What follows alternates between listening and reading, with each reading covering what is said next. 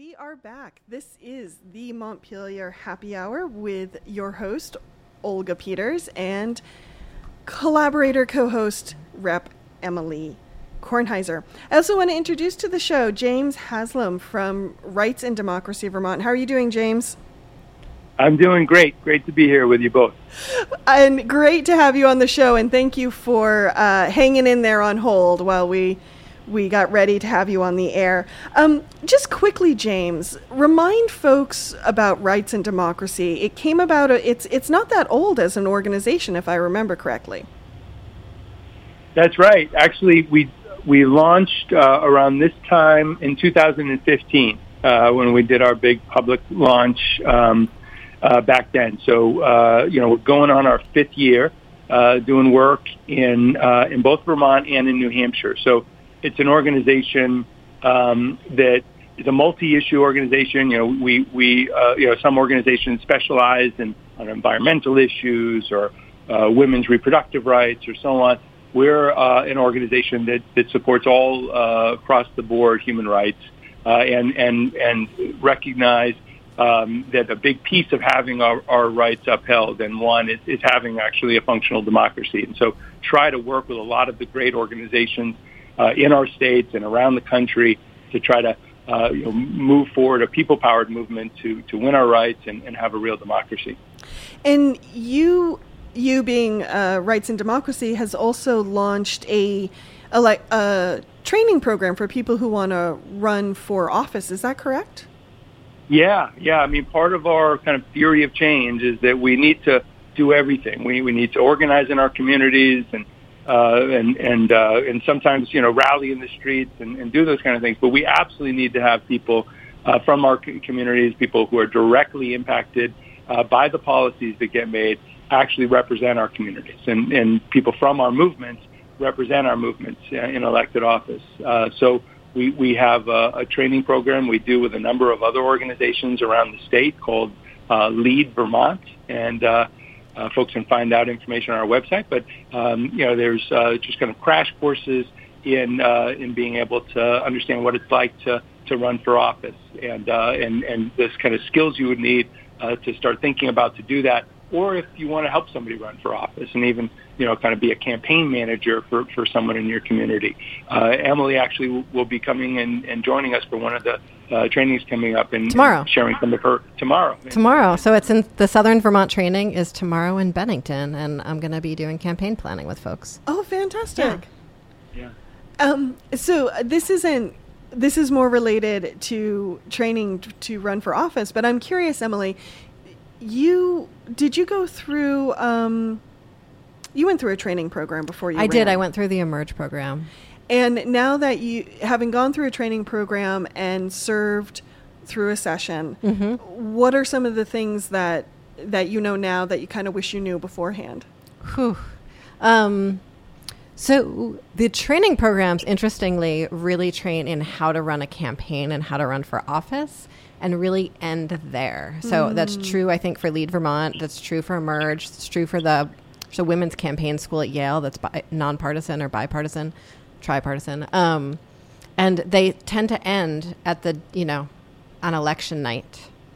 And so that's what I didn't know, was what all the rest of it was. And so I really personally transferred a lot of my lessons from my campaign, which were about bringing many people into conversation, shifting narratives over sort of a large issue area, into my work in the legislature.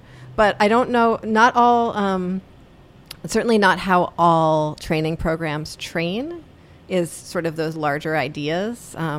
And I think that's something that James and Lead Vermont and Rights and Democracy really talks about, is movement politics. And that being the idea that you're not just going for one election.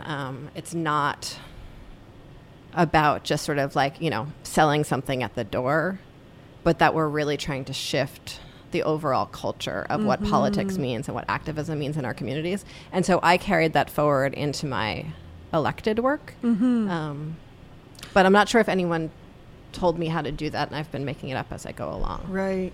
Well, that's interesting because that, I think, James, what Emilie just said goes back to what you said earlier on about what it means to have a functioning democracy. And it does matter who's showing up at the table. And that's something that we've been talking about over the last 5 weeks maybe on this show, is how democracy is about transparency in government and government having a role in that. It's about how we communicate. It's about who has a right to show up. It's about that narrative. So we've been having all of those conversations, the media's role over the last few weeks. And this is sort of our last stop in our intro to democracy on the show, is like, what is the role of activism in electoral politics? Right. So, James, for you, what is the role of activism in electoral politics? Yeah, I mean, it's even, it's a great question. I mean, I think it's even more than just, activism. If we think about, political power, we often think about it in other countries. The news talks about, kind of the governments in other countries, oftentimes in those kind of terms. But in our own country, who actually has the power in our communities? And so you think about it on a national level. Obviously, with Citizens United, and I'm sure you've touched on some of these issues of the role that corporations have had on our elections and on our government, and the amount of money that they spend on lobbying and getting people elected, and the enormous power that they wield. The reason why we are using fossil fuels, even though that scientists have said for decades that it's just a terrible idea. It is because of the power that they have, the wealth that they have. And so, for us, for people that don't have enormous resources, really the power that we can have is by working together. So it's people power. And so, activism, organizing, doing anything together is the idea that, we can get things done together and we can impact, elections. So that's our ability to impact elections is our ability to have power in political power together.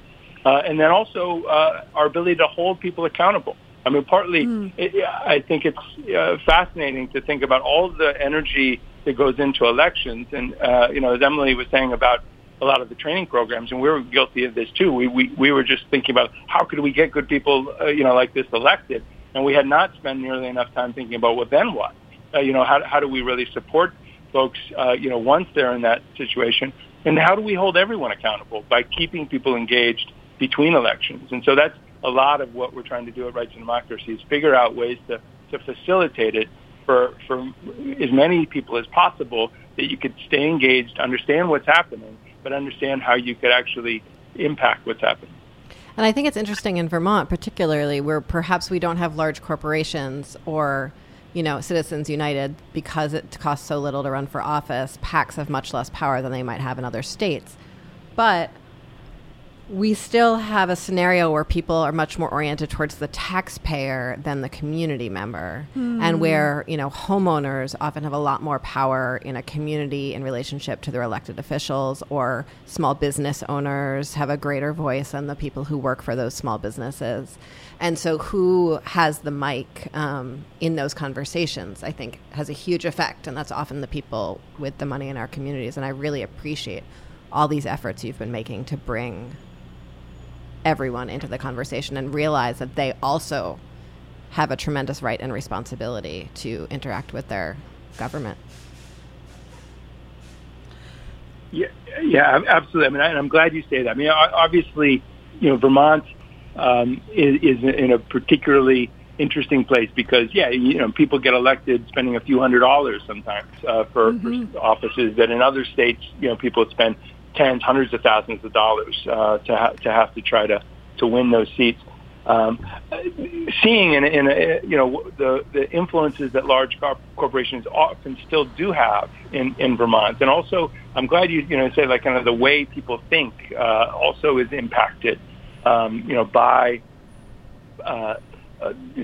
strategic plans that were hatched by big corporate think tanks years ago. It really sort of that we're still up against, in many ways. This is, again, there was, as I mentioned, the fossil fuels, huge amounts of resources have been spent, around the whole kind of making people question whether climate change is even happening and if it's human caused and so on. That all of that stuff we're also up against. So it's not only the role in elections. It is the whole narrative. The whole idea of trickle down economics, which we know is really a cruel joke. Is actually something that it's taken years to really sort of debunk and turn around and actually try to have an economy that works for people on the planet. Is about elections. It's about organizing. It's about the stories we tell, as you say, and it's just multifaceted, and we have to use all the tools in the toolbox to try to turn things around. So I'm curious, James, as this movement is going forward and focusing on elections. I'm still going back to, I know you and Emilie touched on it, but I'm still going back to what happens after the election, because I think as members of the public, we've gotten really used to the spectacle of the campaign, and we're not paying as much attention to the policy part, which is actually where the important stuff happens. And so how do we keep the members of the public engaged even after their horse has won the race? Do you know what I mean? Or lost the race. Or lost the race. Or lost, yeah. I mean, so what we're trying to do, and I'm glad Emilie's on the show because it's a good example. I think in general, what we would say during the election, if we have somebody that actually represents our values of rights and democracy and trying to advance economic and social and racial and environmental justice. And they win the race, they lose the race. In some ways, you can't lose that election if you build a network of people that can be engaged and continue to work together no matter what. So in an ideal situation, you have a good candidate and they win, but even if they lose, you can stay active, stay together, meet regularly to figure out how do we impact the decisions that get made by our representatives, and also, the state senate, statewide offices. There's all kinds of people that are decision makers on the policies that affect our communities. So it really is, an organizing process. We need some leaders that are going to be able to roll up their sleeves, stay informed and strategize on the kind of tactics we're going to do. Are we going to hold a local forum? Are we going to try to, hold our legislator accountable, ask them to come to a public meeting? If we have someone, like Emilie, who is a champion of these things, what we did some in Brattleboro, and we'd love to do more, is have regular meetings during the session where we have, and we had Emilie come and State Senator Becca Balint come and be able to talk about what's happening in Montpelier, talk about the things that they're hearing and up against, and then also listen to the things that are happening in the community, and then strategize together about, what can we do to impact these things. A lot of times Montpelier can become quite the bubble where there's a whole bunch of people in the know and a lot of policy, people called policy wonks, experts, and for everyday Vermonters, you feel kind of left out of that, and there's often a disconnect to the realities in community and what is the created reality in Montpelier, and we're trying to break that disconnect by really keeping people engaged, keep people connected. We do bring regular kind of like lobby days where we try to bring lots of people on specific issues to the State House on specific days so that we can help pop that bubble and bring the stories of impacted communities forward and do that regularly, but have easier way for people to be involved, making a phone call, writing a letter, and so on throughout the session. One thing we've been trying to figure out, or at least I think I'm going to use the word we, been trying to figure out down here is, so, some people call it the People's Republic of Brattleboro. I've certainly heard that said about Burlington. And so we have these two corners of the state that are where we have the majority of people feel very comfortable in their leftness. And so one, it makes elections be fairly non-competitive processes, at least general elections. And for two, it means that the same people tend to come to those community forums and meetings that you talked about. And so how do we build out that lefty bubble? How do we pop the bubble so that more people can stand in solidarity down here with each other, and then maybe sort of impact other communities in Vermont? But sort of do you have any ideas on that, James? Like how rights and democracy can really build people power across communities? Yeah, absolutely. I mean, partly you're absolutely right. I mean, the same is true for, a number of other communities in the state. Vermont largely has a reputation of having all kinds of progressive organizations and progressive people. But, very little work traditionally has been done by a lot of the great groups out there in all communities. We are doing a lot of organizing right now in Rutland, which does not have that same reputation that Brattleboro has, but has a lot of people impacted directly by a lot of the issues that we're talking about. And so it does take, going outside, the beyond the choir, is what we would call it, and go out and knock on people's doors. So, it's going to where people are, so in the summertime it's great because there's all kinds of public gatherings, fairs, different places where people are out and you can go and talk to a lot of people. But, sometimes it does. It just, this is, one of the beautiful things about, grassroots democracy is just getting out and knocking on people's doors and talking about the issues. That happens obviously a lot in the elections.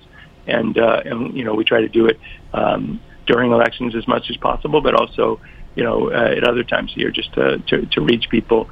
Also, there's a lot of community spaces where people get together still. I mean, partly the challenge, I feel like in our day and age, we still have town meetings in some places, in a lot of places in Vermont. But by and large, a lot of the natural community connections that we definitely have had through almost all of human history, have been being broken down, particularly in other parts of the country, but even here in Vermont. So what we're trying to do is really kind of build those relationships and those organizations, like you say, across communities. So our organizing committees and chapters where we're able to build a Rights and Democracy local chapter, one of the exercises they do is community mapping. And it's thinking about where are the people, what are the institutions, what are the faith organizations, what are the community service organizations, where what are the big employers, and who is involved, who knows someone there that we can talk to. I'm curious, James. I don't know if you have encountered this yet, but earlier in the show, or my obsession right now is narratives and the narratives we tell ourselves and each other and how that kind of shapes our lives. And I think one narrative around a lot of organizations that tend to be a little bit more on the left is this idea of we're fighting against entrenched power. And that's so very true. And yet, I would argue that in a number of communities, especially something like Brattleboro, a lot of the progressive or the left organizations have a lot of power. They're highly organized, they're highly trained, their members are extremely comfortable going to the select board and putting forward something they want to see in the community. And so it makes me wonder, does that narrative or that definition of what you being universal you kind of quote unquote fighting against, does that need to change if we're going to actually shift the culture, and if we're actually going to bring people on board so we're all rowing in the same direction in the same boat as one community? Yeah, no, that's a great question. I agree, that in a lot of places people have more power and potential power than they often think they do. I do think I think that the values that we have in communities like Brattleboro and in general in Vermont, and then the realities in our communities, there is a disconnect, right? There's a lot of profound disconnect. Yeah. Profound disconnect between, like what, and even our reputation. We're as I say, we're very active in the national movements and big part of national movements. I'm on a couple of our national movement boards. And Vermont has this reputation that actually exceeds the reality. We're thought of being a much more progressive place than the reality is for most people. Some people might have pretty livable communities in pockets, but there's given that we're the wealthiest country in the history of the world, and we have this great reputation, we could be actually living up to that promise of Vermont and so on. So we have a lot of work to do to actually have, the rights and democracy we need. And I believe, given the historic period that we're in, we're going to really need to prepare, I think Emilie used the word resilience earlier. And I think that's a good word for us thinking about what we need to be building, kind of the community muscles that we need to be building, thinking about, what happened during Tropical Storm Irene, the values on display there of us, really coming together as communities, rolling up our sleeves, making sure everyone had access to the food and housing, that they need. And, we're putting our communities back together. Unfortunately, it's obviously looking like there's going to be more of those kind of, extreme weather events in the future. And the transition that needs to happen around our economy, around, stopping, treating, our whole economy, that treats the world as it's disposable and is disconnected from the natural world that we rely on. That's going to be changing, in this period, if we're going to be able to, collectively survive in any way, that we are now. So, this idea of building capacity to have local democracy that is people coming together and determining what makes sense for us to do for local policies and how that is connected to statewide policies, I think it's just going to be more and more important in the years to come, and that we have to raise our expectations about the changes that we can achieve together. So as we think about those future rights and the democracy that we need, and that's the name of the organization just made such sense to me in a way it never had before when you used that particular turn of phrase. So I was excited to hear that. But I'm curious, sort of as we get there, as more folks who understand this are elected, as we come closer to power, what are the skills that the left needs to develop in order to be successful from the inside? Like, what does the next phase in this training program look like that teaches those kinds of skills?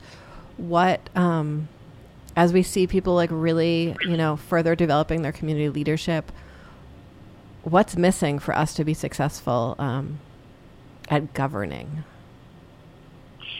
Yeah, no, I think that's a great question. That's definitely some of the questions I've been asking of myself and of our organization, and we've been working with some of our networks around. There's one of the networks that we're part of is called People's Action, and the reason why we joined them is because they were using this term movement politics, this idea that they were like myself and a lot of other grassroots organizers, for years did a lot of organizing, but didn't really engage in the elections and the electoral part of political organizing. And then they realized, as I did, that to some extent, if you want to change policy, you have to be able to impact who the policymakers are, or and if your opponents are the only ones doing that, you're fighting those fights with one arm tied behind your back. And so they started this notion of movement politics, and they're like, that's exactly what we're talking about trying to do here with Rights and Democracy. And so we affiliated. And so just recently, in the last couple of years, they've been talking about the notion of movement governance. What would it be like to co-govern with elected officials, with organized people's movements, being able to actually hold those candidates accountable, but also support. That's the thing that I've realized watching us be able to get some of our members elected, is there's a lot of responsibility. There's all kinds of norms and part of the culture, and also a lot of the our opponents already have a lot of strategies on how to help be able to support and impact and influence policymakers that we have just not put as much work in. And then how do we do it in a way that is there really is something like co-governance for people's movements and their candidates. So it's something we're starting to look at. I mean, I think it's interesting. We've undoubtedly been impacted as an organization and as a state by Senator Bernie Sanders, and I think there's elements of when he was mayor in Burlington. Some of my mentors were some community organizers that were doing organizing in the 80s that kind of helped create the landscape for 70s and 80s, for what became, his administration and some of the work that they did, creating those neighborhood planning assemblies across the city to really engage a lot more people than had been involved. The way that, I'd worked with him for years as an elected official that actually was engaged organizing, as a kind of an organizer, elected official that had, town meetings all over the place, engaging people, and then helping build movements, supporting building grassroots organizations, healthcare, as a human rights campaign, was definitely assisted by all the town meetings that he organized around that topic. The way he's always stood with unions and helping build a labor movement. There's I think a lot of not enough elected officials that really try to do that. There are some, and there's certainly more now. The Squad and Congresswoman Pramila Jayapal comes out of the movement out in Seattle. She's, I think, another example. So I think there are some examples there, but there's definitely a lot of work for us all to do. So here's one particular example of my question that I've been thinking about a lot. So when we look at the new amazing, inspiring crop of women in Congress, and AOC particularly, just, has my heart. Yeah. And is very inspiring. Those same tactics would not work in the Vermont legislature, which has a much sort of stronger culture of get along, of politeness with witnesses. And so that strategy of asking just like the most cutting questions does not work in this like overwrought atmosphere of civility, which we have in the State House, which, absolutely has its value. But also its drawbacks. And so when I think about the particular skills that are needed in Vermont, where we have these neighborhood planning assemblies, where we have town meeting as a system, and we hypothetically have this supermajority in the legislature, right? Mm-hmm. And yet still, we're not getting it done. And so what are the skills that we need to develop within us, within the movement, that might be different from the skills that are needed on a national level to really like cut through and make it clear that this is, this is people power, this is the People's Republic, what does that look like to transform Vermont from within? What's missing? Yeah, it's a good question. I mean, I think... You're like, you asked me again, and I didn't... Yeah, no, I mean, I think it's, I part of the beginning of Rights and Democracy, was, for me and for a number of the other folks that started it, was thinking hard about the political lessons of the almost groundbreaking win for universal health care. Yeah. And why we didn't get there. and and obviously, Peter Shumlin got a lot of the blame there, and I think he had certainly a big role, but there was a he's just one man though, right? Yeah. There was in some ways he was like the fall guy, I think, for a lot of the political establishment at the time that was like we're not going to do this, and so but that essentially was a lot of the lessons from that about what we didn't have to be able to win. There's a lot of the reasons why we started Rights and Democracy, and for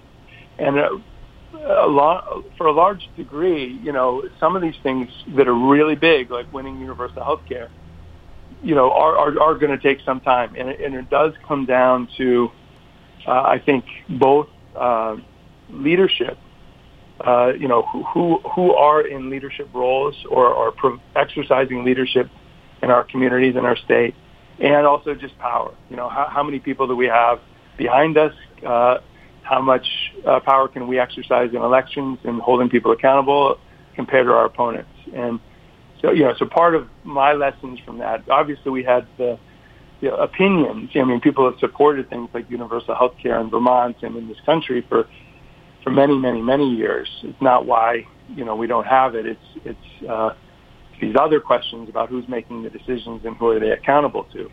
And so, I do think there is a degree of popping the bubble at Montpelier that is going to be necessary to win real big things, because the agenda of what's possible cannot just be set by the people who are in power. It has to be set, I think. But if we're going to get anywhere very serious, it's going to take. This is our view that it's really going to take a whole lot of people demanding that, and that if we're able to demonstrate that kind of popular political mandate, then we'll be able to get done, very good things. I think, as you would, I'm sure be able to attest, most of the people in the legislature right now are not against things like universal health care. They would like to figure out how to get there, just don't know how quite to do it. So that's why I think, there's some technical things, some policy elements that need to be figured out, but for the most part, for a lot of the big things we have to win, we just have to get a whole lot more people involved to be able to take action together. So in order to sort of pop this bubble of fear and scarcity, which is a phrase we keep on coming back to, and Olga just kindly wrote in her little personal notes that I looked over her shoulder at, so here's a very specific question. So the power for workers, right? Like the power in a union, the power in worker organizing is in this power to withhold their labor, right? And we know that, and we own that, and, we celebrate that, and it's not often withheld, but that threat's always there.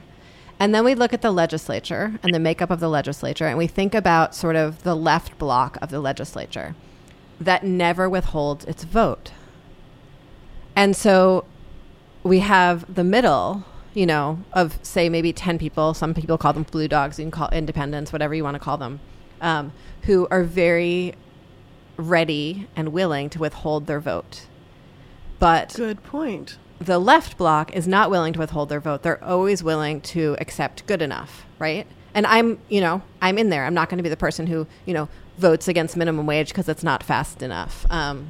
Any trickle of, benefits for the workers is enough. And so when you think about tactics and sort of taking the tactics of the street into the State House, do you think that the left bloc should be withholding its vote? What does that look like? What does that mean? How is that communicated out to the public if that does happen? Yeah, it's a good question. I mean, I think there's times, in tactics for the, people who are actually representing the interests of the most vulnerable, for them to take public action and stand up against leadership. I do have the philosophy, I don't think it's necessarily dissimilar from what yours is, Emilie, in terms of we need to win as much as we can on issues of the minimum wage. We think we should have a $15 minimum wage as soon as possible. given what's happening in families across the state, and we think that would be very good for our local economies. It's not. We know it's not going to be. We're not going to be able to win it as fast as we'd like to, But we if we do our job really well, we win it as fast as we can, and and we win as much as can be won, and ideally, we're able to help get raises to the poorest workers in the state that are meaningful for their families, and then if we don't get to a livable wage, then we win as much as can we win, and we keep organizing until we do. That's our kind of general philosophy of around these specific issue fights. Is push and push and push, and then figure out how far we can get towards a livable wage in that case. I do think, I think it's really important. I'm glad you brought up, the ability for workers to take strikes ultimately as their, biggest tactic to be able to win gains. And ultimately, in a lot of their struggles, like you say, most union contracts don't come down to workers having to go on strike, but it's an important piece ultimately for folks to get, and very relevant topic, I think, for what we're up against and the coming weeks ahead. As folks know, I'm sure to some degree, there's Greta Thunberg and the youth movement, calling for climate strikes, are really taking a page out of the labor movement's playbook, which actually was, the labor strikes really started in this country, over a century ago in big ways. And it's really kind of the birth of the labor movement really comes out of the United States. And now, the students in Europe and now increasingly globally are using these student strikes and calling for general strikes, calling for massive changes. I do think that this is why, we do what we do at Rights and Democracy. It would be much different. What led the left bloc, or whatever you call it, in the legislature is taking bold positions and trying to do whatever you can there. If outside, thousands of people were also taking some actions. We're going on climate strikes and so on. That would be quite different, yes. Yeah, so that's what we're trying to foster, is that kind of synergy between community organizing, communities, and elected officials. And I think this is exactly why, again, our senator who's running for president, this is exactly what he's articulated, I think, also in that campaign, which is very interesting. Notion I don't think has ever been articulated in a presidential campaign again. And this is just my organizing side, just fully agrees with this notion that it doesn't matter who you elect president as much as it matters, what happens after that. Mm-hmm. And that means that, the same kind of force that got, say, President Obama elected needs to stay engaged to continue fighting for things now, for like a Green New Deal and universal health care, if we're going to ever win those things. And that's exactly, what, some ways for us, democracy starts after, thinking of it right after the election. It does. Thank you. And that's exactly what I really appreciate you're trying to build in Vermont and New Hampshire, is those folks who are ready and willing to step up and participate in that form of democracy. Thank you so much for this conversation, James. Yes, thank you, James. Unfortunately, we are out of time, so we need to let you go. But I don't know. I think we might need to continue this conversation somehow. So I hope in the future you might be willing to come back on the show. Oh, I'd love to. This is good. Obviously, this is exactly what we love talking about and what we're all about. And I should mention, on November 16th, we're doing our bi-state membership assembly and People Power Summit down in Brattleboro. So stay tuned for details on that. We're very excited. Looking forward to it. And if people want to find out more about Rights and Democracy, where's the best place for them to go for that information? So Rights and Democracy Vermont, our membership is just RADVT, stands for Rights and Democracy Vermont.org. badvt.org, and then also our Rights and Democracy Institute website is just rights-democracy.org. Thanks so much for having me, and I'd be glad to come back sometime. Thanks so much, James. Take care. You too.